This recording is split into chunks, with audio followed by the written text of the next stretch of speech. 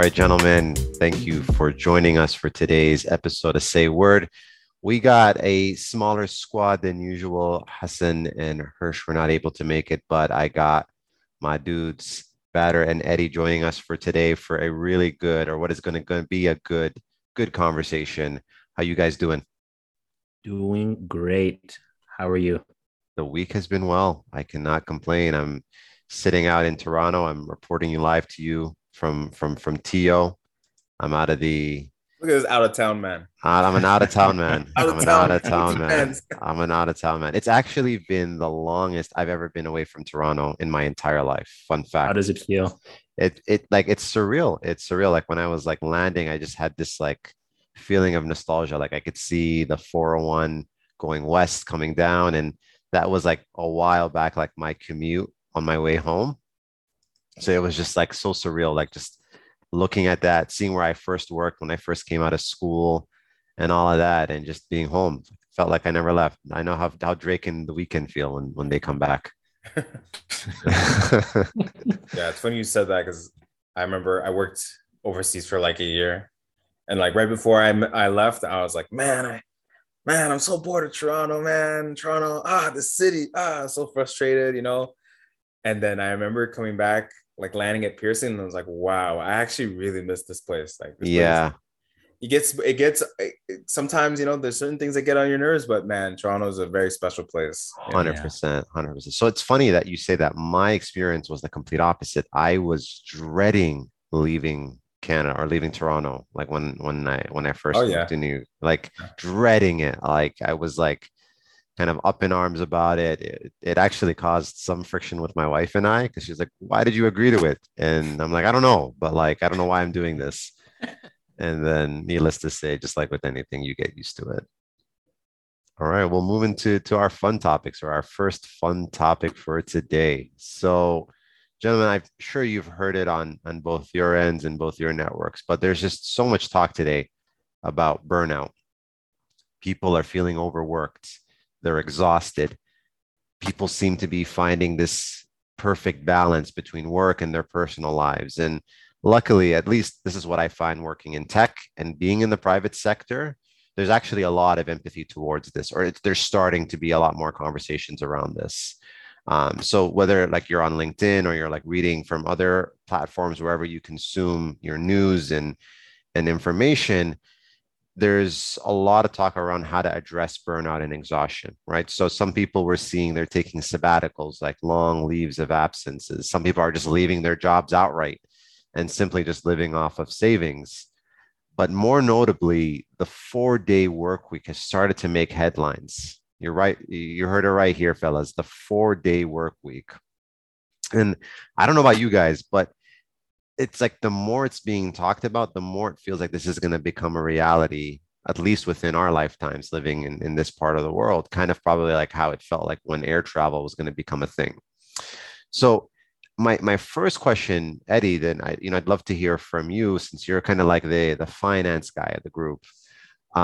Walk us through the economics. Like what are from like a business standpoint, the pros and the cons of switching to a 4-day work week? Switching to a 4-day work week, I think, would be something that is much appreciated. I think I'm coming in from working from a corporate standpoint, even from like a mental health and then just an emotional standpoint as well. It Sure. feels good knowing that you don't have like as many days to work as well. You have that 4 days, meaning that the work that you're going to do is going to be very purposeful and Yeah. very intentional that way. I think the challenge is that everyone is going to try and get 5 days of work into 4 days, which always is the case as well. So meaning that you feel very much rushed for time, but in terms of productivity, in terms of your own output as an employee, I think you come back a lot more refreshed and a lot more invigorated as Interesting. well. Yeah. And one thing to consider as well is, as in given the fact that in North America, for instance, compared to our counterparts in Europe, we don't get as many holidays, 3, 4 weeks at a time, whereas our European counterparts may have a much larger span, right? So a 4-day week may actually be more helpful in that kind of sense to be able to help rejuvenate as well. But given the fact that we are in North America as well, it I don't know how many corporate entities would be willing to give both a 4-day work week, maintain our existing kind of holiday structure, and also our salary output. Something is going to have to give, right? And maybe Yeah. because maybe this is the cynic in me, but I do anticipate that if we were to move into a 4-day work week, either we're going to get a reduction in our holidays, for instance, or maybe a reduction in the salary that output, maybe not. But I do know that for most businesses, they are working under a very traditional capitalist format as well, where you're working for 5 days of output, not the 4 days of output. So meaning that if you're giving people one extra day, that means like one extra day less of money being generated, one extra day less of I think results being happened, right? So I think it does put a constraint on the business, but for the worker, I think it's a great deal. From the worker standpoint. Yeah. Got it. But like you brought up an interesting point that like with, your 3 or 4 day work week, that like you felt there was like more purpose behind your work. Do you think that that's something that whether it's business entities or corporations, that's something that they're considering, or is it they're just kind of looking at it like they're kind of stuck on the fact that like, hey, this isn't going to work, kind of like working from home isn't going to work. But then the pandemic happened and overnight we were all able to like work from home without like much disruption or anything like that. What's your take? I think that's a great intake. And I think sometimes I wish I was in some of the boardrooms to hear how this conversation is actually happening, right? True. I assume there will be some people who are on both sides, right? But I'd also like to get the input from you guys as well, who work both in tech and also from government. How does that feel? I think from a corporate standpoint, I think the working from home was, I think even when I was working in the office prior to the pandemic, I think I was taught to believe that working from home was a bad thing, that even spending amount of time was you're less productive and you should be in the office. And when I actually started working from home, I found I managed my time a lot better. I was able to be more efficient with my meetings. Sure. And my output really like either increased or did not change so much. So it really was like, what is the whole purpose of being in the meeting? And I just realized I'm spending more time traveling to the office. I'm spending more time going out for lunches, being involved in meetings that I really don't need to be in as well. Whereas I can just have a quick call, get it done and get it out of the way. But I think it is most corporations, I don't think will move at the pace that we want them to move unless there's some kind of added pressure or like say market force. So like if they're seeing more competitors offering 4-day work weeks, perhaps they'll change it. If they see that the government is going to make a move on this, they're going to try and get ahead of the situation and move it, right? So I think similar to the pandemic, you need some kind of external force willing to like engage existing players to move into the pace in which society is moving to. Correct. And it looks like the Great Resignation isn't enough of a market force to do that. Badr, you're the public sector guy of the group.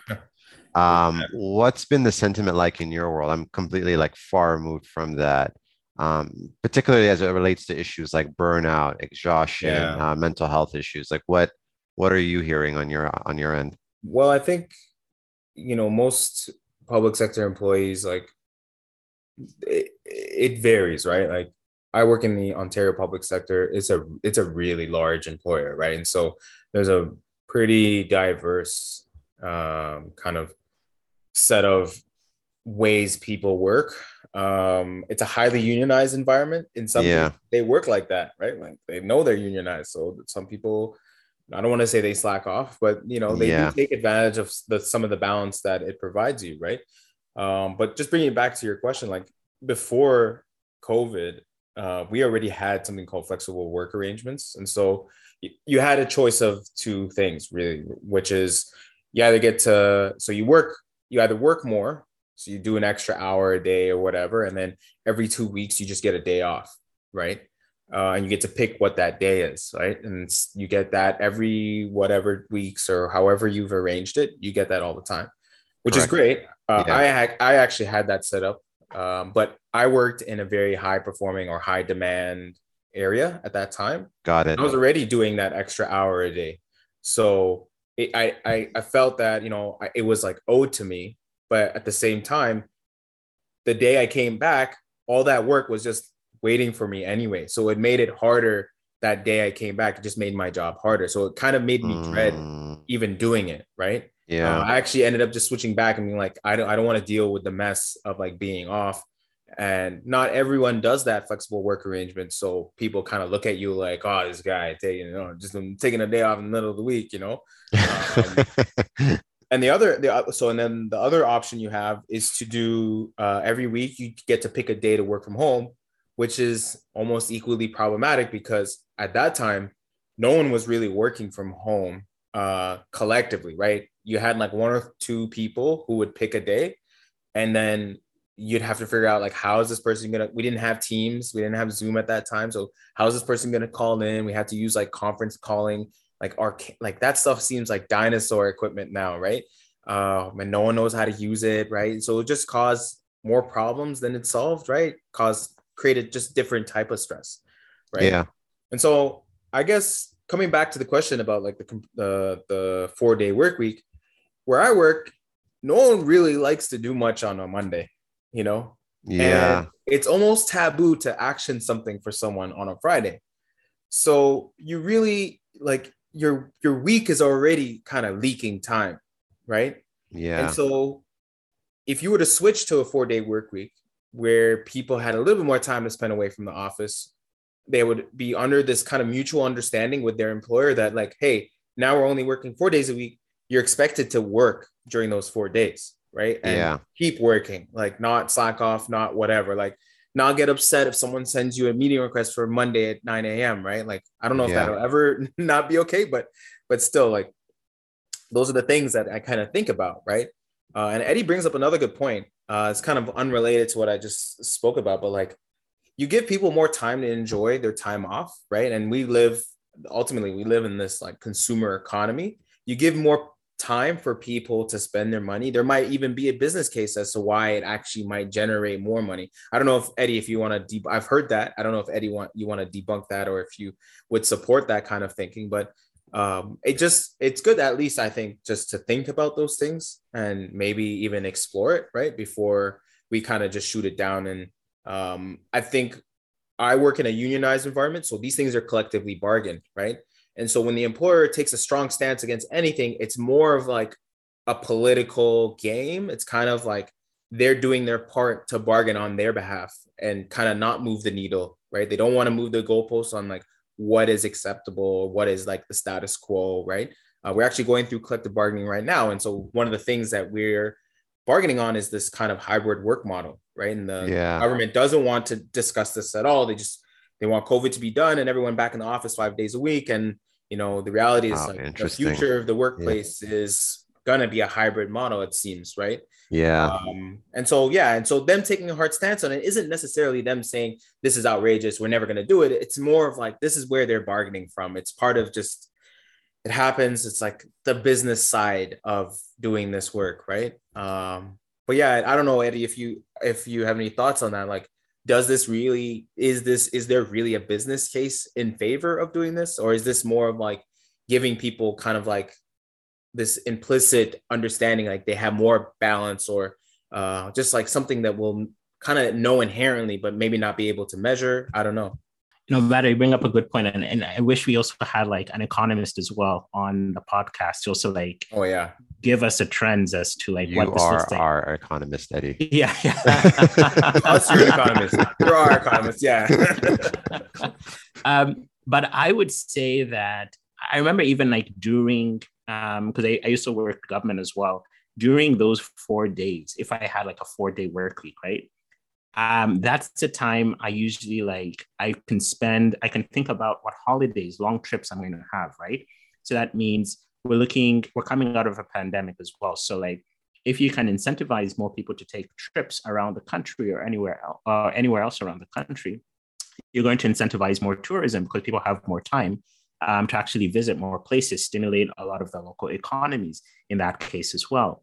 If people feel less stressed and less anxious about how they're going to work, you may find more people have time to actually think about, all right, let's go shopping, let's go purchase this as well on our off times as well. I think because given people only have like 2 days, it doesn't give them a lot of time. They're actually either going to do their chores, do grocery shopping, take their kids to whatever weekend activities, or even if you don't have kids as well, but you also have your own personal obligations. You don't have time to really spend on the things that you want to really get done as well, your own personal initiatives, personal courses as well. So I think there could be a case as well. I think having that extra day means people have one more day of rest, and they can actually spend money where they need to, like redirect it into small business, small economies, go around, at least engage more tourism around the place as well, right? So, but even from, if we're looking at it from a talent perspective as well, one of the reasons my mom chose Canada for our family was because of a really good education system. It was safe as well. But if you're looking at it at today's workers as well, if you have that, but then in addition to that, you have more hybrid working, and guess what? Canada's companies also offer 4-day work week. You're going to be looking at a lot of talent that is going to be trying to flock in from around the world, and you're going to actually increase your own like base of potential compared to the US, where even Easter isn't like celebrated as widely as well. It's not. I experienced that, yeah, which was very surprising compared to like, the rhetoric we hear from time to time, right? But if we even present a country that is very flexible and also very looking out for the best interests of the people that are living here as dynamic, well, you're going to get some of the best talent flocking to this country. So I think there could be very much an economic and business case for that 4-day work week. That's an interesting point. And I think what I hear from you guys both is that like there's almost an element of like culture that has to be kind of embedded, like Badr, you mentioned it, like getting people to actually enjoy their time off. And then Eddie, you're saying there's almost like an economic benefit because of like, whether it's talent attraction and just like overall productivity and output, that companies are actually going to get a lot more out of their people in a 4-day work week than they do with 5. I have a very different take. And I'm going to preface this with the fact that I am newly married. I'm newlywed, kind of. I don't have kids. If you had asked me a few months ago whether I'd be in favor of a 4-day work week, I would have been like kind of all on board with it. And I wouldn't have like a thought out answer like the way you both guys did. But now I think I'm kind of in the middle, right? I think it depends, right? And I think for me, like I was like one of those people that you could say I was like kind of dealing with exhaustion, burnout, if you will. And like the demands of my career, it's like they're like it's really high intensity and it's like high performing culture, kind of like what you'd mentioned, Badr, right? But I think like I'm not saying it's the fix or it's like the solution, but I think what has helped a lot for me is creating boundaries and like just being really vigilant with like how I use my time. Now, granted, I don't have kids, so I can't, I'm not speaking from a place where like, you know, like I know when kids come into the picture, it kind of just throws everything off. But like, just, I think for me, setting those boundaries, like, for example, even I've talked about this in past episodes, like just being really vigilant about what time I go to sleep, right? Like making sure I'm in bed, like I'm like a 5-year-old by a certain time, getting up like really early. And even for those like one day, like, you know, like Friday, it's like, it's a ghost town at work. Like no one's doing anything. No one's having meetings. I usually invest that time where it's like I have a couple client meetings, but then like I'm using the rest of that time for like things like follow up, admin stuff, but then also personal development, like at work, like whether it's taking courses or like upskilling and redeveloping. And I found that like my overall well-being has been like since starting this like mini experiment has been far better. So like with that, all that to say, I'm not opposed to the 5-day work week. As long as like one of those days, like an employer is like super adamant about you, like kind of just investing in yourself, whatever that might mean. And then it's also coupled with boundaries. That's exactly it. I think the boundaries are really, really important. And I think just one more day to yourself, I don't think is going to cost anyone, but I think may actually have a huge improvement on everyone's health.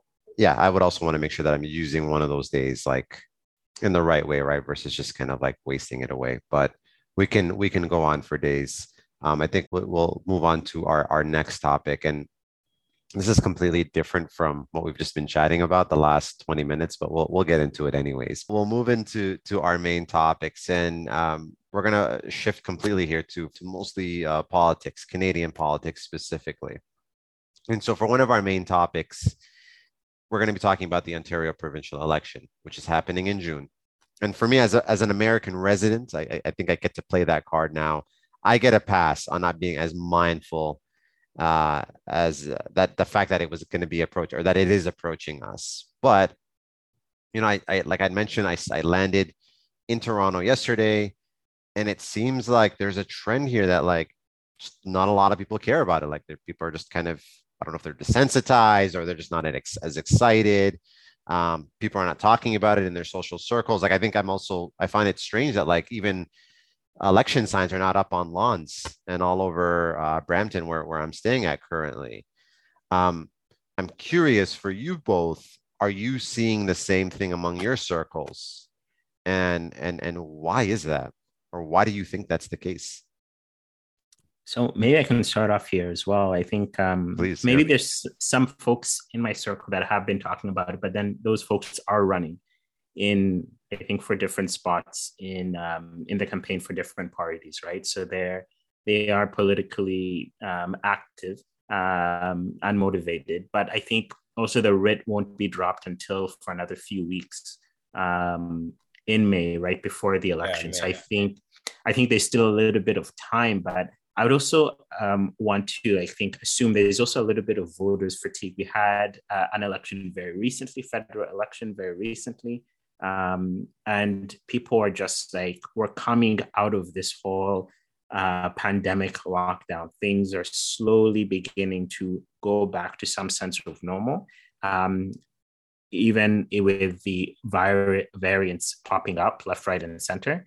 I think people are trying to get back into their world of normal, planning their trips, travel, but then also focusing on other things. I also don't think it's like a top of mind issue. Provincially, I find like the provincial outcomes don't tend to be as like say high as a turnout as say federal outcomes as well, maybe because of just the perception as well. And this election is coming, it's happening in the summer. So a lot of time we may have like a very low voter turnout as well. I think there's a lot to be said, but I think in terms of where the public's mindset is, a lot of their issues, I think are being dealt with now with just like restrictions opening up and their interests are more traveling outside, of course, going into the summer. But I think maybe the election would have been different if it was happening in the fall after everyone has come back. It's a little bit more relaxed because one of the central issues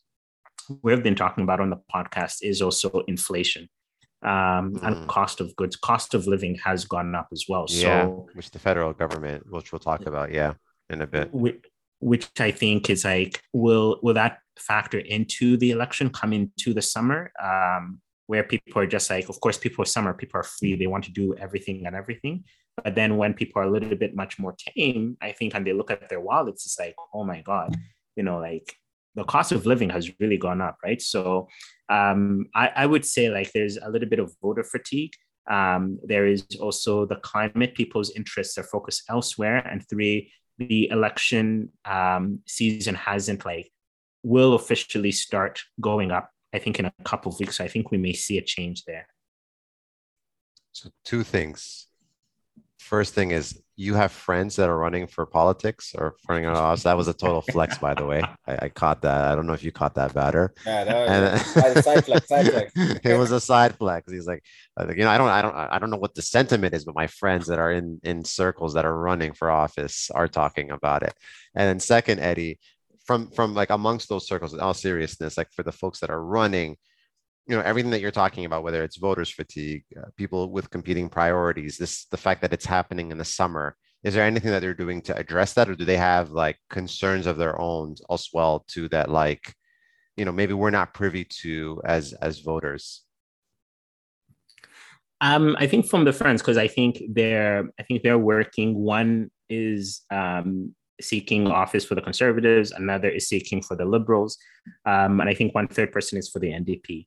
I think the challenge here is the stakes aren't high enough. You know, a good election like so Ahmed, I think you coming from the US as well, I think the way the Americans do their elections, despite how fraught and crazy they are, they do provide a sense of entertainment. There's a sense of some kind of likability. There's a sense of like a movie, like a conflict happening. You know what the main issues are, It's and sensationalized. it gets the voters revved up. So it could be like identity politics. It could just be war. It could just be even like critical race theory, for instance, as well, right? But it gets people like fired up to just go to the polls, really state their opinions. They know who they're voting for. The issues here are we're coming out of a pandemic, so we want to really like get out of the pandemic. So I think that's still state of mind for most people. But also the candidates don't, like, say the leaders of the parties don't really stand out. I think you have Doug Ford, you have Andrea Horwath, I think, and you also Steven have Del Duca. Or Steven Del Duca, Steven Del Duca for the Liberals as well. But of all those three candidates, none of them really stand out as like, I really like, they're not like polarizing of a candidate, whether you really like them or you really don't like them. They're pretty flat. They're boring. Yeah. So it's not really like, and the issues and the candidates don't really like fire you up. So it's like, whatever. And also most people are going to be giving, I would assume will be giving either the Conservatives a pass because they managed through the pandemic as well. They didn't have like a formal way in which they could govern. Let's give them another go at it. Most voters are like that. But then I think the turnout, I think, will impact, like, say, the results. But I'm open to hearing what Badr has to say, given that he also is in the province as well. Yeah, I mean, they you know, it's funny, at the start of this whole election period, they always send out this email where they remind us of our roles and responsibilities as per, you know, the election, as public servants and whatever. We're supposed to be bipartisan and whatever. So, like, I've said enough on this podcast. People could probably know where I lean, like how I feel about all of these candidates, right? And I kind of agree with Eddie. Like, I don't really feel anything about any of these candidates. I think it's fair to say that none of them kind of create the kind of emotional response that you might see in the United States, where it's this kind of like all or nothing type of politics, right?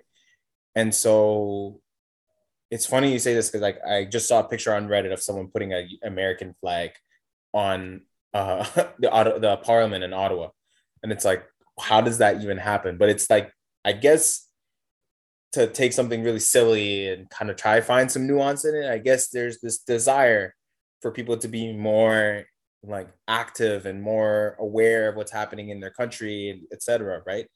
Even if it's misinformation, right? But I think it comes back to, like, a few years ago. This is not just in Canada, but around the world. There's this like populist politics that have kind of become the way that people practice, you know, their political voice, right? And so people don't necessarily care about like the details anymore. They become more like single issue voters, right? Yeah. So if it's like, you really against the sex ed curriculum, Kathleen Wynne's got to get out, right? Yeah. Or if you don't like pandemic response, Doug Ford, he's got to go, right? Yeah. And so we've kind of come into this space where, do you really need to campaign when everybody really knows who they're voting for already? Yeah. Right? Maybe people on the left are split between Horwath and Del Duca. But for the most part, I feel like most people I talk to, they know who they're going to vote for, right? And if you look at the split, it's kind of the same, except, you know, the NDP and Liberals have kind of flipped, right? In the pre-balloting or the polls or whatever, right? So you bring up Del Duca, you almost couldn't even bring up his name. People don't even know what he looks like, right? Like, who is he, right? And so you have to also understand electoral politics. Like, he's from Vaughan. Vaughan is typically a conservative stronghold, right? And so having a liberal candidate or a liberal leadership candidate come from that area may sway enough votes to kind of help the Liberals win the next election, right? And so Like I knew who he was. He was my minister for I think 8 months, 6 or 8, so 6, 7, 8 months, something like that. So I knew who he was, and he's not a bad guy. He's a pretty nice person. But I honestly I haven't heard enough from him to even make an opinion, right? How interesting. Which brings me Yeah. to then Horvath, right? Like Horvath, her job, and this is I'm probably the most critical of Horvath, only because the way I see it is her job is to win elections. She's never won an election, right? Um, but regardless, she stays in office, right? And so Mhm. maybe people have some apathy as to whether this is effective anymore, whether like voting is our way of expressing our opinion in a democracy, right? And so if you don't see the needle shift ever, maybe people think that, okay, maybe it's not important anymore. Maybe I don't need to campaign. Maybe I don't need to take leaflets. Maybe I don't need to go to town halls about, certain issues anymore. Maybe it's just not worth it anymore. I can just enjoy my summer. Like Eddie said, maybe voter Yeah. turnout's going to be Yeah. really low this time, right? Yeah. I also think the thing about burnout is really important because, and we're going to talk about this with the federal budget and the stuff that we have coming up, but like you see the federal government starting to jump into areas of governance that are typically not federally mandated, right? Mm. And so you've had all these discussions for the last couple of years with Trudeau and the conservatives and this fighting back and forth. And now you have a provincial election and you're like, wait, didn't we talk about all this already? Like I've had enough of this. I don't want to talk about any of this anymore. Right. And so we've kind of blurred the lines on what is a provincial issue, what's a municipal issue, et cetera. Right. And so I do agree with Eddie when he says there's this burnout now and people are just kind of like, you know what, there's this one issue I really don't like, and that's all I have time to kind of invest myself in, and that's how I'll vote. And that's really where I feel like that's where we're at. At the end of the day, people are going to be hung up on one issue and you can't lose sight of that. And that's kind of how the politicians are starting to do their politics, right? Pandemic response, big issue. Housing, we're going to talk about that. That's a big issue, right? And so we are where we are now. Yeah. And it's almost like it sounds like, just like from everything I'm hearing, and I'm not by any means like following it, like I'd mentioned, but like whoever does win, whether like PCs secure their like manage to go for re-election, or it's the Liberals or the NDP, it's like almost kind of like a meaningless victory, if you will, right? Just because of like how far removed everyone is from it. Like you mentioned, Bader, you have some folks in your circle that are super in tune, but they're the minority at the end of the day. And the majority is just like everyone just wants to live their lives. Everyone wants to join the summer or enjoy their summer. So it's kind of like the chicken and the egg, like who needs to lean in more? Is it the leaders, right? Or is it like kind of like the population, right? Like we need to just become more conscious of ourselves and like our issues and hold our leaders way more accountable than we have traditionally. Yeah. And that's also like an interesting point, I think, also for like listeners who may not be familiar with the electoral setup. I think Canada and all its provinces follow a parliamentary system. So we don't elect the leaders, but we elect the members of parliament or members of provincial parliament as well. Yeah. So if you have, some people are very much more connected with their member of parliament or member of provincial parliament, and that they would elect that person, whichever party that is as well, right? The downside of it as well, based on our electoral system, and we also follow a first past the post system as well, where you have to gain a certain amount of ballots in order to be considered to have a majority government. In some cases, you may have a really standout member of parliament or provincial parliament, an elected official who really believes in the issues, believes in the community, is willing to go to bat for that community. Problem is because of, say, especially if we're looking at Liberal and NDP, there's something also called as vote splitting as well, right? So like if I place on strategic voting, if I place my vote with the NDP, chances are, say, the Conservatives may win the riding. But if I give my vote to the Liberals, chances are I won't go to the Conservatives, but it will go to the Liberals. But then at least I'll have someone else that's not Conservative as well. Or like you can switch up the parties however you want to as well, right? But you pick the devil that you're most comfortable with in that kind of scenario. And I think that also does impact it as well in some cases where you have either really standout MP that you vote for, and that increases a party's share, but then you don't really resonate with the leader, you don't like them, or you decide to be more strategic with your vote. You don't give it to the party that you want to, but you give it to an alternative party as well, just because you want to make that vote meaningful, right? And I think at the end of the day, it is most people want to make sure their vote has some kind of meaning. But given the environment that we have, at least, how do you provide that meaning when, one, you're not so familiar with the leaders or you don't resonate with them, or two, the issues are not more than just like single issues as well? What other issues should I be concerned with? Yeah. The reality is, I feel like the apathy is the result of a lot of the things that Eddie mentioned, right? Yeah. It's hard to like see that all of these things happening. And then on the other side, like make a meaningful choice. You kind of get pulled into it yourself. Like, well, if everyone's doing it this way, I have to do it too. So it's almost scary just listening to all of this and listening to your perspectives, especially when you think about the cracks in our system, or even cracks in terms of like our own knowledge gap about like how the system works and how to best navigate it. Because I think we go through that at some point in school, but it's never refined or never reinforced as we kind of go through life, to the point where we're at now, where we're just completely apathetic. Mm-hmm. But hopefully we're not apathetic on our next topic, which is with regards to the federal budget. And so in early April 2022, for our listeners, the Canadian government, as you may know or may not know, released the federal budget, which is a 304-page document that was titled "A Plan to Grow Our Economy and Make Life More Affordable." And so the budget covered everything from housing affordability to restrictions on foreign investments, to diversity and inclusion, to Indigenous reconciliation, climate control, among others.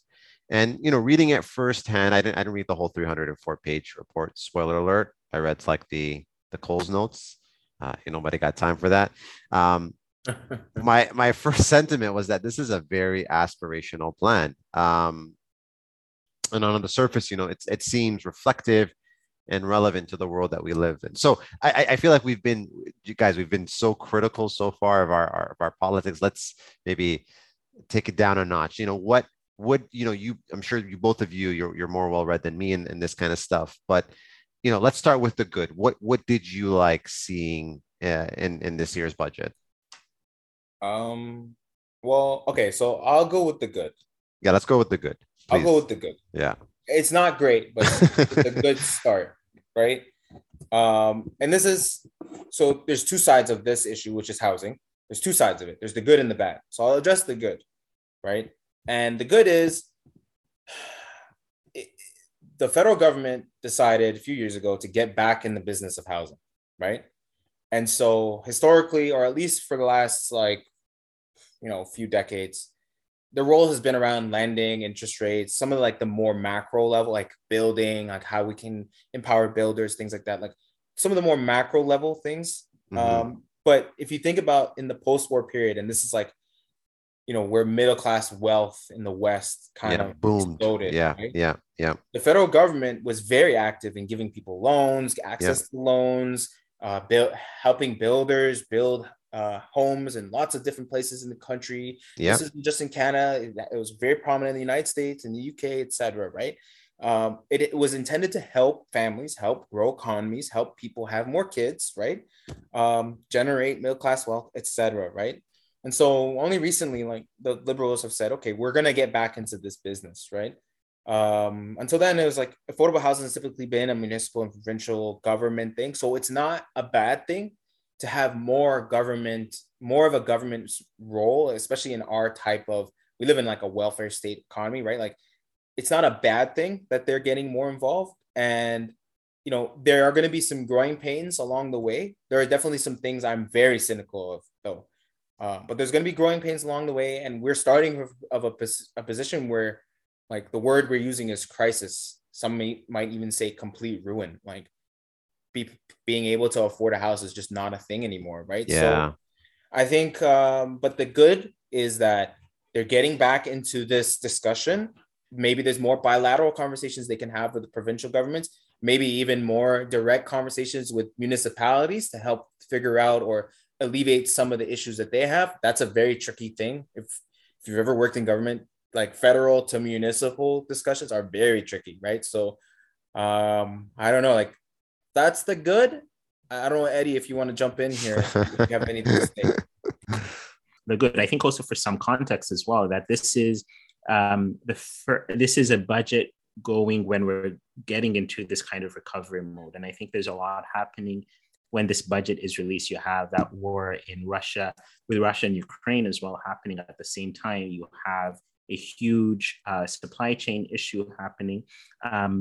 In addition to that, we're experiencing inflation and increase in interest rates. So I think that's in the context of that. But I think in terms of, say, if we look at the individual, the person, the day-to-day person, I think these are some of the good stuff that are happening as well, right? So government is introducing some form of a tax-free first home savings account, I think, which is going to operate very similar to a TFSA, where there's no tax going in and no tax that will be charged on you if you take it out as well. But this is limited to $40,000 as well. But similar to an RSP, you will be able to get tax deductible if you make contributions to that. So I think people looking to buy a home, this is a great way in which they can begin to save up, get to that $40,000, make those contributions and get tax deductible. In addition to, so I think this is a win-win, and especially for those with families that are looking to save up, for those early on in their careers, this is really, really great. I think they're planning on also doubling the first-time home buyers tax credit to at least $10,000, which will provide up to like $1,500 in direct support. So I think that's also going to be really great. They're putting a ban on, like, say, foreign investments of residential or commercial enterprises from people who are not citizens or permanent residents for 2 years. So that should help. I think this is the government's way of trying to cool the market. We'll see if that works. This is something that Badr alluded to. The government is trying to get into other areas of its jurisdiction that it's not normally involved in. So if we're looking at healthcare, like the $5.3 billion of dental care for Canadian families that have incomes less than $90,000 annually, starting with those 12 and older, and then expanding it to 18 years over the next few years. I think that's a great way, especially dental care is not covered. But I think it's really, really going to, really support a lot of people in terms of getting that kind of access. I think what was absent in this, was the pharmacare, which I think is also very necessary. Yeah, there's a lot that you guys covered there. And I think the sentiment that I get from listening to just that is that it's a good start, but Badr, I can't help but just read between the lines. You weren't impressed. Tell us now, like, let's get to your favorite part. Like, what are some of the cracks? What are some of the gaps? I think, and part of this is kind of me reading between the lines too, right? It's not that they're explicitly saying something that I don't like. It's more like, so the big things were housing, military, and climate change, right? Coming back to the housing thing, a lot of the things that Eddie mentioned are really positive, right? But they're positive for people who have the money to leverage those programs. And the reality in Canada is the people that have that money, the number of people is fast decreasing. There's not enough money to go around. There's not enough money in people's pockets to even leverage these tax-free savings accounts and whatnot, right? So I think there's an underlying thing that needs to be addressed first before people can start taking advantage. So, you could create all these things, but if people don't use it, then it's all just fluff. It's all just things just to be said publicly. Aspirational. Right? Yeah, aspirational, or it's just the appearance of fixing a problem, not actually fixing the problem, right? For instance, like the restrictions on home buying, right? Many of the restrictions and taxes they put in place are specific to corporately owned real estate, right? Corporately owned residential real estate, meaning businesses cannot buy and sell real estate freely, willy-nilly like that, right? And so, that is a major part of how our real estate, like how the real estate industry works and how our housing market has kind of swelled over the years. But okay, now to play devil's advocate as well, there wasn't one budget or one action they could have taken to solve a lot of these issues in like one fell swoop, right? So like I have to at least give them the chance, and this is why I mean like I'm reading in between the lines on them because they need to then follow up with kind of filling in, the in between all these policies, right? So it's like I said, it's good that they are looking back at like helping families attain the things that typically we associated with like growing a family, which is like having a house and affording a good education for your kids. And like the dental plan is a really great step, right? Yeah. I worked on contract for many years. I didn't have access to dental care until I got married, right? So that would have really helped me, right? And I know what it was like, and that's actually a really positive thing. All this to say that I wanted to see more. But we also have to give them a chance to get there. A cynic would say, well, they've had all these years. Why didn't they do it? Right. And the reality is it wasn't their jurisdiction. And it's kind of now they're forcing themselves onto these issues. And hopefully there's a bit more bilateral discussion that happens with provinces on housing, because it's our housing market can't be fixed. We can't get any worse, right? And I have a friend myself who was like, they just raised my interest. They just doubled my interest rate on my house that I just bought, right? And now he's like basically house poor now, right? So it's going to hurt a lot of people, any action. So like, I don't want to advocate for any more aggressive action because a lot of people are going to get hurt by it, right? Yeah. So it puts me in a kind of like this like state of ambivalence. Like I don't really know what is the best solution that'll hurt the least amount of people, but people already hurting. Like, what do we really do? What do we prioritize, right? So, yeah, a lot of this for me comes from an emotional place. I have a family. I want to buy a house. I want to do all these things. I want my kids to have a good education, right? I want to have money left over for my retirement. Like, I selfishly want these things too. So we can only hope that they can make it work, because we don't have time anymore, right? Like, we see what's happening in the world. There is no time to like figure it out anymore. You just got to do it, right? So I don't know. I think Badr, you've been like hitting us with some really, really good notes, philosophical notes, but then like also even on the fun topics. Exactly. I don't know what you ate for breakfast this morning, but yeah, I'd like to have that recipe. A lot of times I find politicians are always looking for the easy way out, a short-term solution, a band-aid solution. A band-aid, yeah. And a lot of that is influenced by, say, for example, poll ratings. What are the pollsters saying? What are people like concerned with as well? How is this going to look politically? I think there's a difference between something that looks good from a policy perspective and something that looks good from a political perspective. Something good policy may really like ruin you politically as well. But you need someone who has the guts to be willing to do some kind of like really complex stuff, really stuff that's beyond their time, and willing to lose their seat, their next 4 years. But they know whatever they put in place now will actually help people down the line. But people aren't really, it's more about political expediency. What can I do now to maintain myself, win myself another 4 years in the next election? So it becomes so incremental. You get very piecemeal, watered down policies that really, at the end of the day, don't really impact the end user or the end person at the day to day. Even the person at the margin is still feeling the brunt of it, right? Just because a party wants to remain in power. So you don't have the guts to do what's necessary in order to help people. Such good points. Eddie, you bring up a really good point, and we'll end on that note. Really powerful points that I hope for a lot of our listeners. You got to run for office, man. Yeah, Eddie, you got to run for office. You clearly don't care. You don't care about being reelected. For you, you're all about the people. Eddie, 2025. But in sales, actually, like kind of like thinking about like a field or a world that's like completely unrelated to everything we're talking about. A lot of the times in sales, we talk about the fact that like you cannot solve a problem you don't fully understand. It's like almost impossible. And Eddie, it almost sounds like that's just kind of where we're at, right? We're like conceptually we get it, like we know the high level, but we like even to batters, but we just haven't gotten to the root causes. And hopefully we have someone, or we find someone with the guts to kind of dig into what those root causes are and address it accordingly. If not, then Eddie, then really that responsibility lies on your shoulders. So my vote is with you, my friend. We'll end it there. Great episode, gentlemen. This was a really good conversation.